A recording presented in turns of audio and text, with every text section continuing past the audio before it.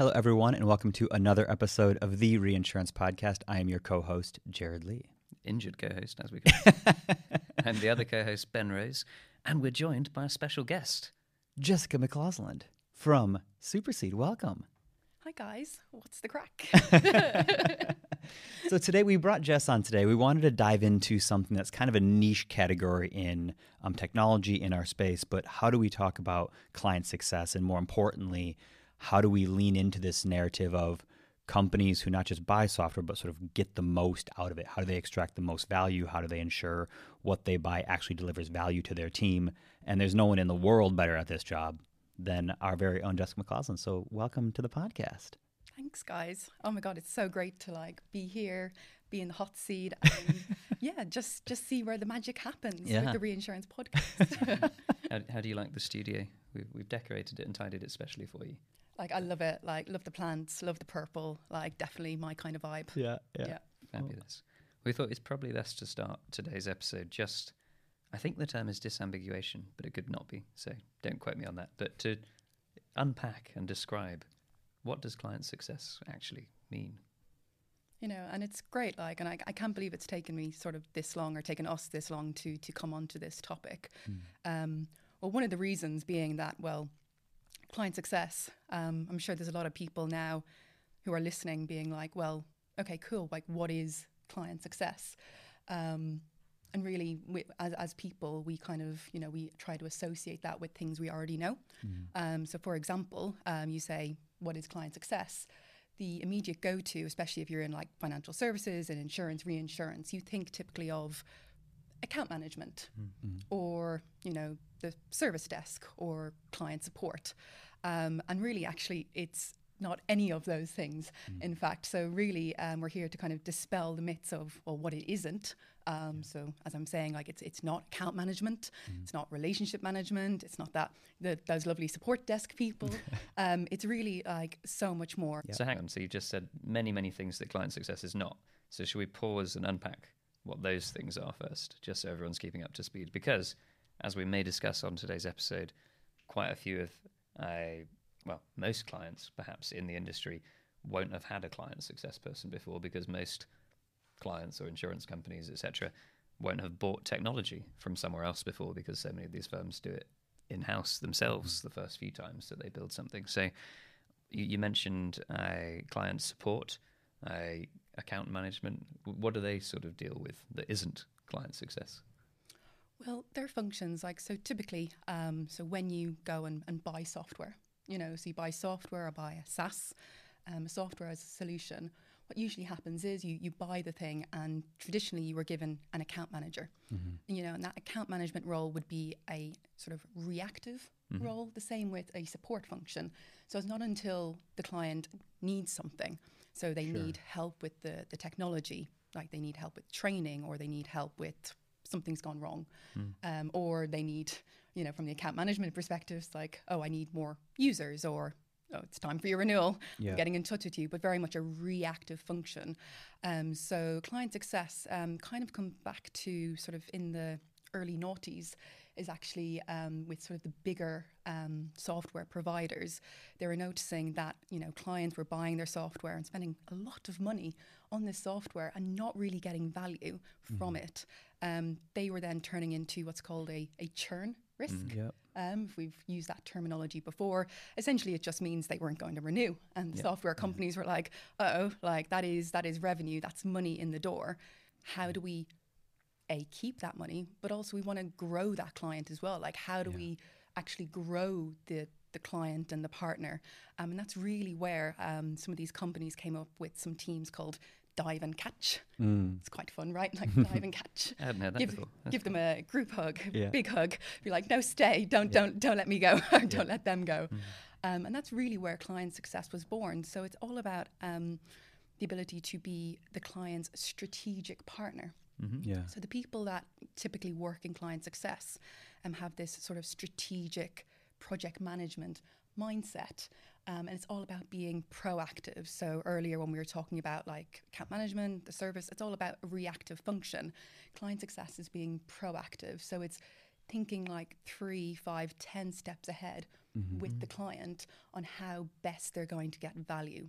Yeah. Because really, you're investing in something. You buy this technology, you're investing a lot of money, first and foremost, but then a lot of time and effort into something. And then the client success manager that'll come along with you on that journey is, how do you get the most out of that investment? Yeah. All right. And we think about investments as well as people. Some people, you invest in something, you're like, yeah, I'll put it under the pillow there, not think about it. Or actually you can be strategic about it. Be like, no, I'm not going to just put my money under a pillow, think about it in 10 years. From a perspective of someone buying software, it's like, how do you get the best out of this? And that's what the client success manager is there for. Yeah. You've bought something expensive. You've bought something for a reason. That's really the issue. Like, taking the money aside is actually, you bought this for a reason, a tangible reason enough to make this big decision. The client success manager is there to help you make the most of that. And that's really fun. Well, I think you're seeing as well this evolution of that role alongside the evolution of how technology is sold. You mentioned SaaS being one, but if we go sort of how software is sold pre-SaaS, it didn't require this function really to exist, because it was like, here's your multi-million pounds up front. We're going to put the software on-prem for you. Your own IT team's going to sort of maintain it. And we might have a call center that helps you work on bug fixes, or you might pay us each year to add new features. There's little elements of that. But when you look at how SaaS is sold, part of the value proposition there is, if you do not like this solution you've purchased, you can just not renew. You can churn, as you said. And so it changes the importance of where this function sits to be one that goes, well, if we want to have happy clients, we want those clients to continue to grow with us, how do we not only just give them like a call number that they can call at any time, but how do we make sure that they're extracting the most value from what they've purchased, and they continue to sort of use it more and more and get more and more value out of it? So it's almost a component that exists because of SaaS, but because of our industry having a less familiarity with this as a category, I think this is why this sort of function doesn't exist in a lot of places, because the historical model is like, well, we just give them a call center and they call that number if they get confused. And that's not really the point anymore, is it?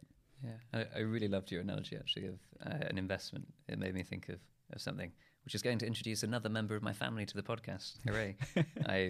But you're not buying an investment as like a stock in this case, right? It's not something you just want to put to one side and hope that it becomes more valuable. You're buying something with a purpose. Like, there's a reason you went out to get it. And my dad is notorious for doing this. So sorry, Dad, you're getting called out here, but he'll buy like a very fancy bike with electric gears and all this sort of thing, with the intention to go and actually ride that bike and take it out regularly. But I think he really needs a client success person post-purchase to make sure that he actually takes that bike and goes on bike rides, because he doesn't schedule it or otherwise. So, Dad, you've made it on the podcast. Enjoy. But it's exactly this kind of thing. I am so guilty when I go out and trial some software or buy some software, of putting it to one side because it's not my normal BAU activity to use it. You need somebody who's actually going to sit down with you and say, right, why have you bought this? What are you hoping is going to be achieved or be different next year because you've bought this, and how can I help you get there? Where are we going to work together to make sure you actually get the outcomes that you wanted from buying this fancy bike that cost you a fortune, so that you don't go, there it is, gathering dust in the garage. Maybe I should put it on eBay and sell it at the end. I think this function also is super important. And again, we have a lot of listeners who also are other startups and technology founders and things. But in our industry, it's also super important because as part of this role as well, you get like a firsthand experience or information around how clients are using it and what other problems they're trying to solve with it. Because one of the default actions people have when they buy software is they bought it for this thing and they had this other problem that doesn't really work in your platform, but they're just trying to use your platform to solve for it anyway. And it's the sort of like forcing the square peg into the round hole kind of scenario. But when you're working with clients much more closely, you're able to sort of listen to those stories and understand how they're also deploying the product and what other things they're trying to do with it. And it becomes an immensely valuable source of insight into how we develop the product. Unlike the bike, the software can change every sort of few weeks and add new things. So it's an unbelievably valuable insight tool and channel into what we should build next and what what our clients also want to be able to do alongside the stuff that they're doing at the point of purchase, which is probably something interesting as well. Yeah. How does the journey typically start then? Because you get presumably the sales folks are like, got a potential client coming on, heading your way. What's the first conversation with somebody who's like either buying or thinking about buying Superseed, for example? Yeah. Well, the conversation typically goes, well, the first thing is I'll say, hi, I'm Jess. I'm going to be your client success manager. Fun story to a real example of that happening. So I introduce myself and the client, the prospect goes, it's like, Jess, I don't know what a client success manager does, but I like the idea of someone managing my success. Now, they probably don't sound like that at all. It's a very bad impression. But actually, to your point about like what you said about your dad, Ben, it's exactly right. It's like this person, I have no idea what you're going to do or what you're going to talk to me about, but actually, I like the idea of someone managing this process for me. And that's exactly it. Client success are the gatekeepers, I would say, of the client life cycle. So the client life cycle, you've got the pre-sale, post-sale stages, if we were to make it very simple there. That pre-sale stage, you're right, that's business development and that's sales. And then you've got the post-sale stage, which is traditionally actually where client success come in to that process. So a lot of people listening, that'll make sense. So pre-sale, it's all about the sales side. Post-sale, it'll be account management, client success, etc. I think, so using sort of what I'm doing though, specifically in what we're doing, I suppose, is client success are actually getting involved in the pre-sale stage. Okay. And it really depends on the type of, again, the SaaS product that you have. So again, there's no right or wrong way to do this, but you need to do what makes sense for the clients and the people that you're dealing with. Yeah. And I'm dealing with reinsurance people, and I'm sure we've covered it many a time on the podcast as well. When you're dealing with insurance people, what's one of the core things about this? Your relationships. Solidifying those relationships, making long-term partnerships, relationships that are going to last, because this is really going to be a marathon. We're not sprinting with a piece of software and saying bye-bye.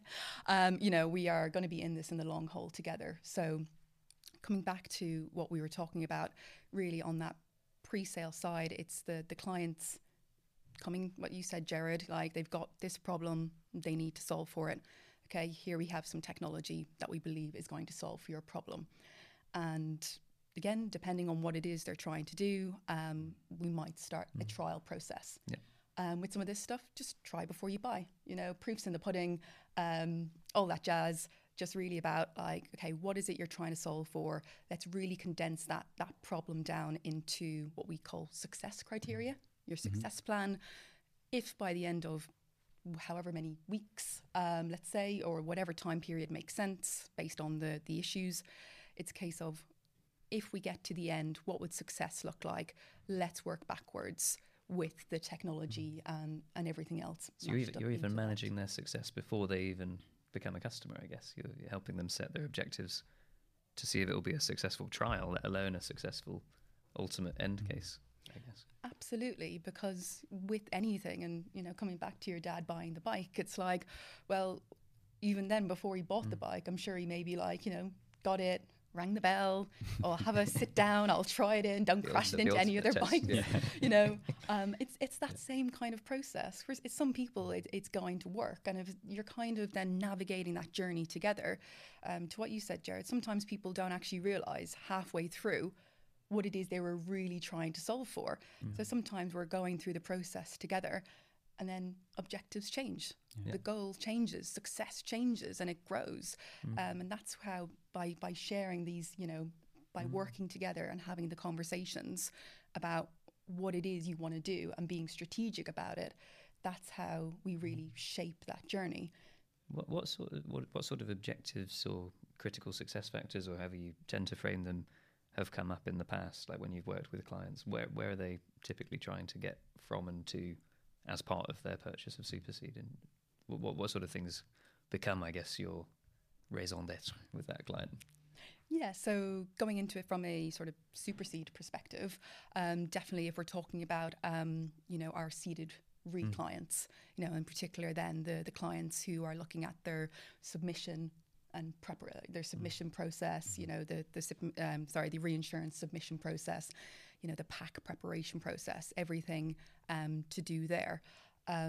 Traditionally, that process is something that can take up to 6 months. Well, yeah. I think we've probably talked I'm acting about surprised. it I know this, obviously. Like, wow. Yeah.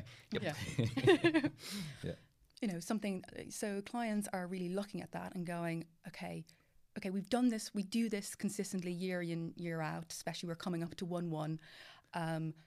They've started preparation back in June.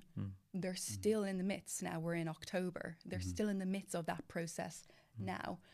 You're doing data cuts 6 months in advance because it's taking you that long to analyze, collate and validate your data.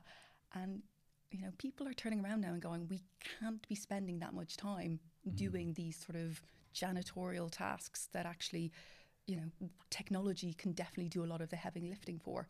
Yeah. So it's really about one of the things being speed.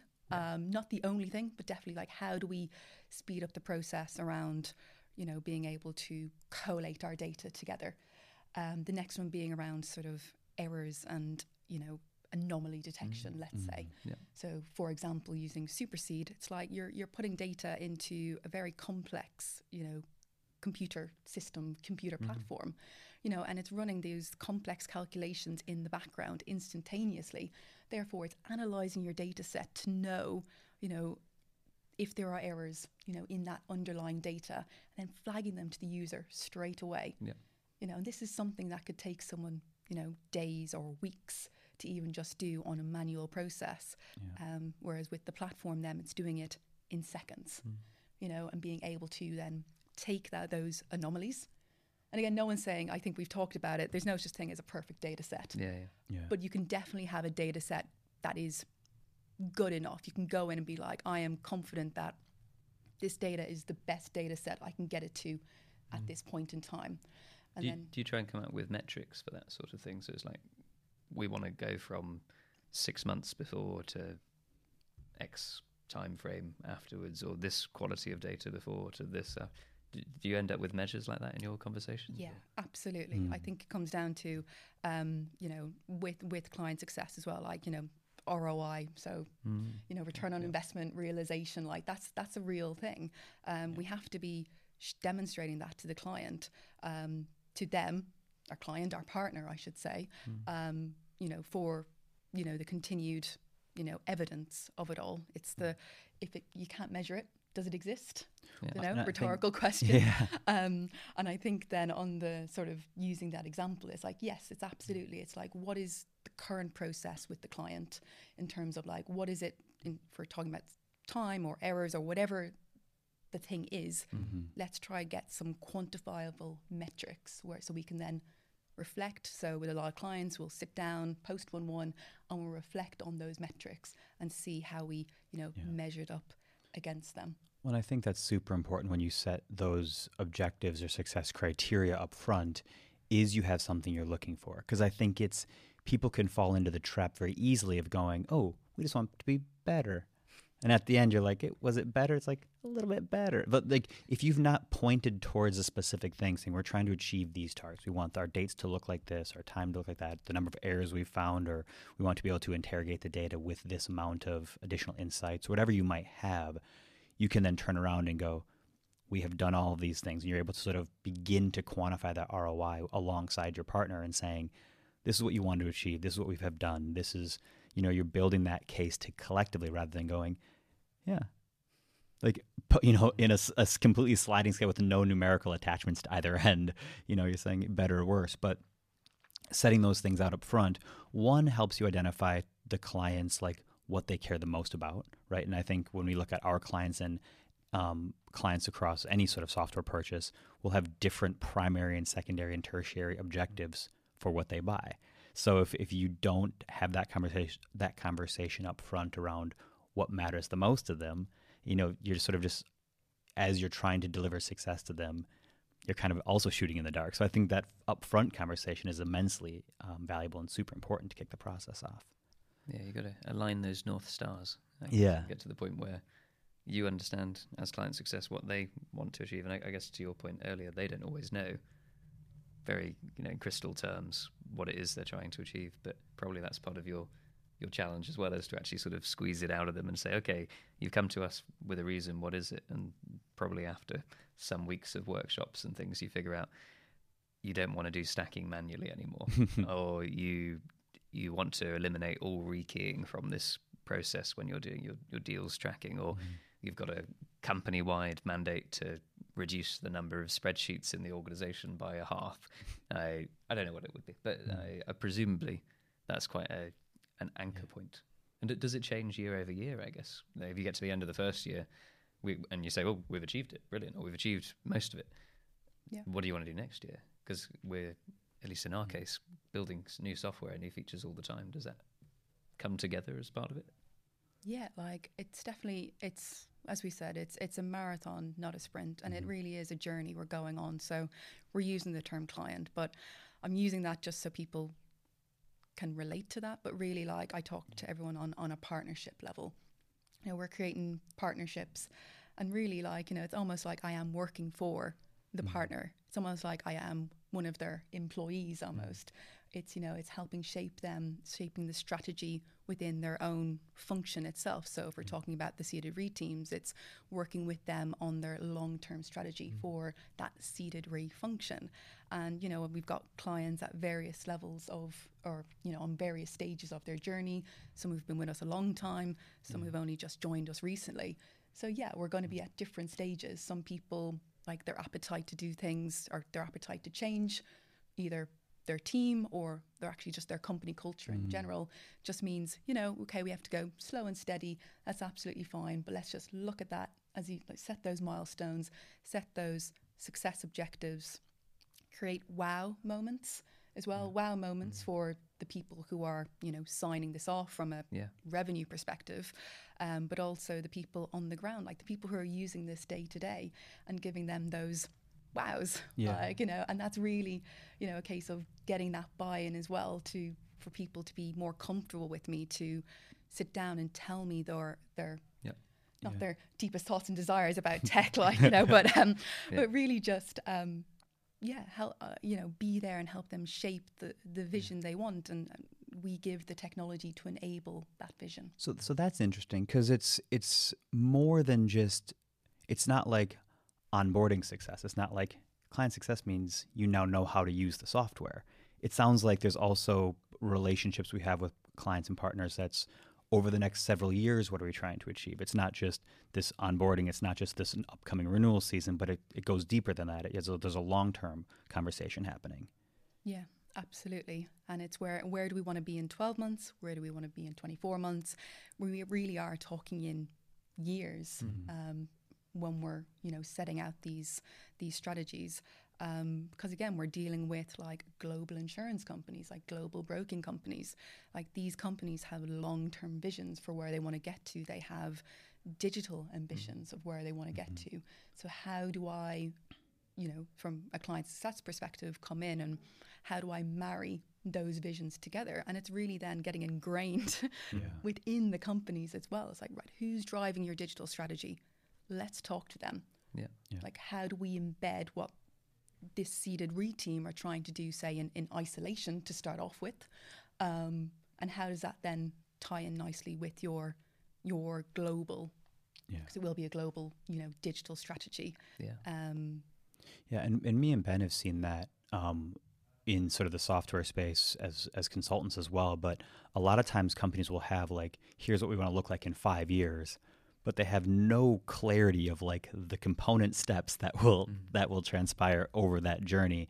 And I think it's a really important and really valuable part of what you do is to say, if that's where we want to be in 3 years, what does it look like 6 months before that and 6 months before that? And you sort of work your way back, and it allows you to have very pointed conversations with that team around, well, if we're going to get to this shared sort of North Star, which we've agreed on, we need to be doing this next, renewal season, or this summer, or whatever it is. And there's that shared buy-in.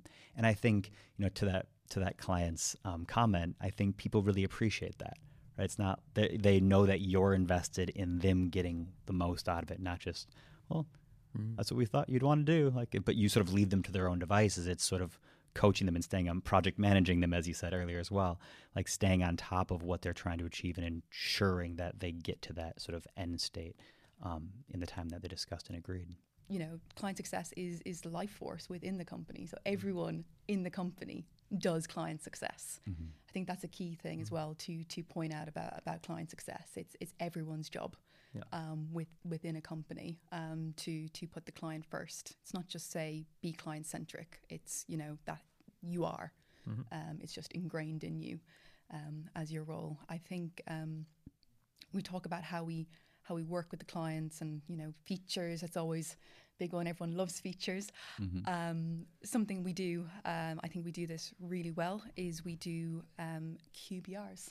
Yes, which I've heard you've adopted your own version of QBRs. I have. As well, which is exciting. Don't think I can take full credit for it because the great thing is there's so many wonderful people who do client success. I think the fun thing about it as well is it's not insurance or healthcare. Client success works across all things that exist in the world. So I'd listened to a lady who was all about the quality of the interactions you have, not the quantity. Yep. And I loved it. Like, I literally heard that. I'm like, I am adopting that. So I can't take full credit, but I've definitely then shaped it into what quality looks like from a reinsure tech perspective. So quality business reviews rather than quarterly business reviews. Yeah. Very cool. So again, I was just like, oh, do I need to spell that out, you know, with the cues being like, it's not quarterly, it's whenever you want them. Yeah. And that's it. It's letting the client then decide on their cadence with us. Like, how often do you want to meet? Where do you want to meet? How do you want that interaction to be? Like, in person, on Zoom, and down the pub, like I said, wherever you feel most comfortable. Yeah. And then really it's a case of spacing them out between the supersuit squad of people that we have, like, you know, these expertise people that we have. It's like we have an amazing product function as well. So client success, one of the key things is, yes, we can listen, understand and translate what needs to make sense from the client from a product perspective. But we do one better, actually. We bring the product function to the table with the client in those quality review meetings. It's your roadmap. It is always the client's roadmap, no matter what. So it's bringing those people wherever they are in the world, as you say, Ben, those global teams, and then being like, okay, what is it you're trying to solve for? You might get people saying, we'd love a button here. And you're like, interesting. Okay, but why do you want the button there? Right? And then, you know, I think we go into a lovely 5 whys, maybe. Yeah. And you realize then it's not the button that they wanted. It's more like they're trying to solve a pain point or something that's been missed. Yeah. Exactly. Like, there's usually a bigger reason as to why they want this button. And then it's really a case of, you know, our lovely product team, like, really just dissecting that and understanding that and building what matters. To them, not just a button, but building the way of how this thing is actually going to help their lives. Yeah, because it might be something hilarious, I was going to say, where it's like, we need the button so that when we send our things off to the offshore team over here and they spend 8 weeks doing manual work to turn it into this other thing, that it then goes into the system. Okay, so that's why we want the button. It's like, or we could automate all of that 8 weeks for you instead. Would you prefer that? Yeah. Do you just want the button? Well, it's the thing that's sort of jumping out to me is there's this thread of intentionality across all of this, right? From setting goals to not just saying, oh, we're going to meet every quarter and just cover whatever we cover. It's like even those meetings and those updates have a purpose, and it's all very much designed with this deep intentionality of what our client wants to achieve and making sure that there's this partnership angle to them getting the most out. So that I think that's something that really jumps out and differs quite a lot from what could be considered very lazy. It's like, oh, we've got the call center and we just make sure that someone will always answer your call within 5 minutes. Or like there's no intentionality for that. There's no driving force of what you're trying to deliver to a client. It's just a metric you set on some sort of, criteria for delivery versus when you set it out with the objective being success. That's all very intentional from the point in which you engage, which again is we talked about is before they even are clients, talking about what that will look like and how we help guide and manage your success there. So I think it's a really important piece. And for other startups that we know in the space, like again, it's one you're seeing more of them adopt because the importance of this function for the success of the business as well. And I have massive pins and needles in my legs, so video watchers, please just ignore me wriggling about whilst we continue this conversation. Yeah. But I did want to ask you, Jess, when you think about the various clients you've worked with on these journeys, are there any sort of, you don't have to name the clients, but any standout success stories? Wouldn't be client success if we didn't have success stories, I guess. Like what are you really happy about, or things that you've been able to achieve, journeys you've been on with clients that maybe going right back to the beginning, I've never bought technology before, I've never had a client success person before. Any highlights that stand out? Well, we're definitely going to get a few highlights. I think we're definitely going to go more, as we have more and more clients, we're going to get more into those success stories in detail. So I think touching on it on a high level today, we definitely, with one of the clients in particular, if we talk about sort of that error and anomaly detection, I think definitely they spotted with their underlying data.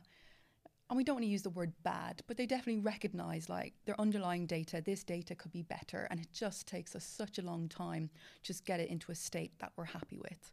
Now with the error, like, you know, the error, the cleansing validation that happens as a first off with the platform, translating that into the anomalies. This particular client then was able to just take all of them because you can, they come up straight away on the platform. You can then, you know, send them across digitally to that person because you can share everything digitally internally with your colleagues. And we're able to then give that information to the sort of the data teams behind the scenes to be able to make changes to the core data in their, you know, policy admin system. So that means then when they rerun the data, it'll be, you know, error-free as a word. And that's really fantastic as a success story. That's a really important component that we talk about in the industry, this sort of garbage in, garbage out data challenge. And one of the most difficult parts that clients have always faced is trying to like clean it into the source system. But it's interesting because it's not sort of that scenario you outlined isn't like in our bullet of like things you do on Superseed kind of selling points as such. No. But what you found is a way for that client to then use one of the things that exists in the platform that then helps fundamentally improve the underlying data that they have in their core systems. Yeah. So like their source of truth is now more accurate because of how they're using some of our software. And like that's a really like helpful way to think about the role that you and the team play is not just what we do on the tin, but like what other challenges does your organization face that we're able to help support you in achieving. So that's a super interesting one from that perspective. Yeah. What's your second favorite one? To be honest, I do have loads, but I think the next one being around stacking. I think if we've explained stacking before, it's where you've got policies that I think, Ben, do you want to give a quick you guys want to like summarize what stacking is? There's a hilarious running joke, isn't there, that nobody wants to be the one who has to explain this quite complex situation, which I think runs to the heart of why we ended up building software for it, because there's not really this easy, hard and fast rule for the way it works a lot of the time, but effectively you're trying to spot policies that belong in a group where you don't want to accidentally double count or not double count something as a result of them belonging to the same family. There's a few different ways that it can arrive that we won't go into, but what we've typically found is that when you've got like a massive long border of thousands of policies and the same group of policies occurring in a group, people who are trying to calculate their total limit or various other elements are accidentally counting parts of the same group multiple times when they shouldn't, or vice versa. And that's basically stacking in a nutshell we try and fix. Yeah. Exactly. And that process, that is definitely one of the, when we come to the sheet of things, on the sort of sales list of things that we say we do well. And that's it, because we've identified that is a core problem issue for everyone. It's something that is really complicated, really difficult to do, even more difficult to do just on Excel, and to do manually as well. So you have some people where it could take 3 weeks on average for a single treaty to just go through and manually, if you say manually using your eyes and Excel, to go through that process. Whereas on Supersede, we have had a client where they said to us it took a week and a half. So this is a recent example, because we're currently in 1/1 prep season. They said last year it took them a week and a half for this particular treaty. Using Supersede, they got it done in 4 hours. Nice. It's always good when the metric changes, right? Yeah. It's not like instead of the quantum a week and a half, it's like half a week is like, no, we're now measuring in hours instead. Yeah, and I think even the reason it was 4 hours and not even less, it was just because I think they were trying to, it's so like, has it worked? Is it right? Am I sure? Yeah. It's that, you're doubting yourself. You're like, no, it can't be that quick. No, it can't have actually detected all those stacks. No, it can't have actually allowed me to do this thing that took me so long last year. And I think that's it. It's just seeing those wows when they come back to people. Yeah, it's funny. Universally, I think we always find more than we expect to find as well, right? Like we think we're going to do a reconciliation between what they had last year and what Supersede finds, but Supersede always finds more than the manual methods find. Yeah, it always finds more, and that's always that's an interesting conversation. And that usually comes as we're usually 3/4 way through the trial, and we're reconciling the data, and we're picking up things that. Like this is why tech, having a tech solution is handy. It's just doing those complex things in seconds, as opposed to, we love Excel in some cases, but not for doing these complex tasks. It's got some function, but increasingly less in our space now. But that, I think it's an excellent spot to end on. Jess. No, I have one more thing that we must do before we end. We have. Jess, we presumed, due to your fame and recognition in the client success space within reinsurance, that everybody knows everything about you and how you got into client success at Supersede. So normally we should have done that at the beginning. But we should have done that at the beginning. Do you want to tell us a bit about how you're secretly an industry person who's now a software industry software person? So, oh God. Where did you start? Because you started in insurance, I seem to remember. I did start in insurance. I started over 12 years ago. I was a broker in Australia. That's where I found the lovely world of insurance.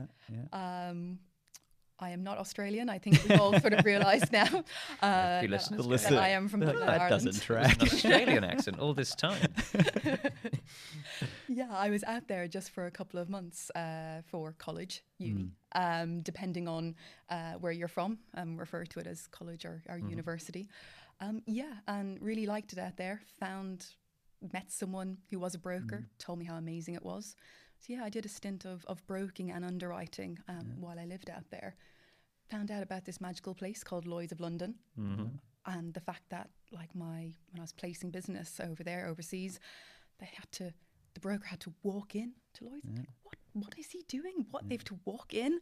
I loved this story, so then applied for graduate programs over here in the UK. So then started on the journey. I think same time. We all came to London at the same time. So then became an insurance underwriter. Did lots of things in between because you're on the grad scheme. You do claims, you do finance, crossed many lines of business over the years. Even did a stint in sort of portfolio solutions and delegated business. So that was really fantastic, but always had an ear on the tech side of things. So getting into the tech world sort of 4.5 years ago. I haven't looked back since. I think when, I was talking with Tom about Supersede and about client success, I was doing account management at the time. And the first thing I said to Tom was, it's a bit of a wanky title, isn't it? Kind of to this point of actually I didn't myself understand the true power of client success. So jumped on trusty Google Had a Google and I was absolutely hooked. And I was like, yes, I want to help clients win. Yeah. I want to help clients be successful, and I haven't looked back. Yeah. What's a pirate's favorite client success metric? Oh, I think I've got it. I don't know. Yeah, I don't know. Go on. ARR. Excellent. Perfect. All right. Wonderful. Well, thank you, Jess, for joining us on the podcast. And everyone, we will see you next time. Thanks, everyone.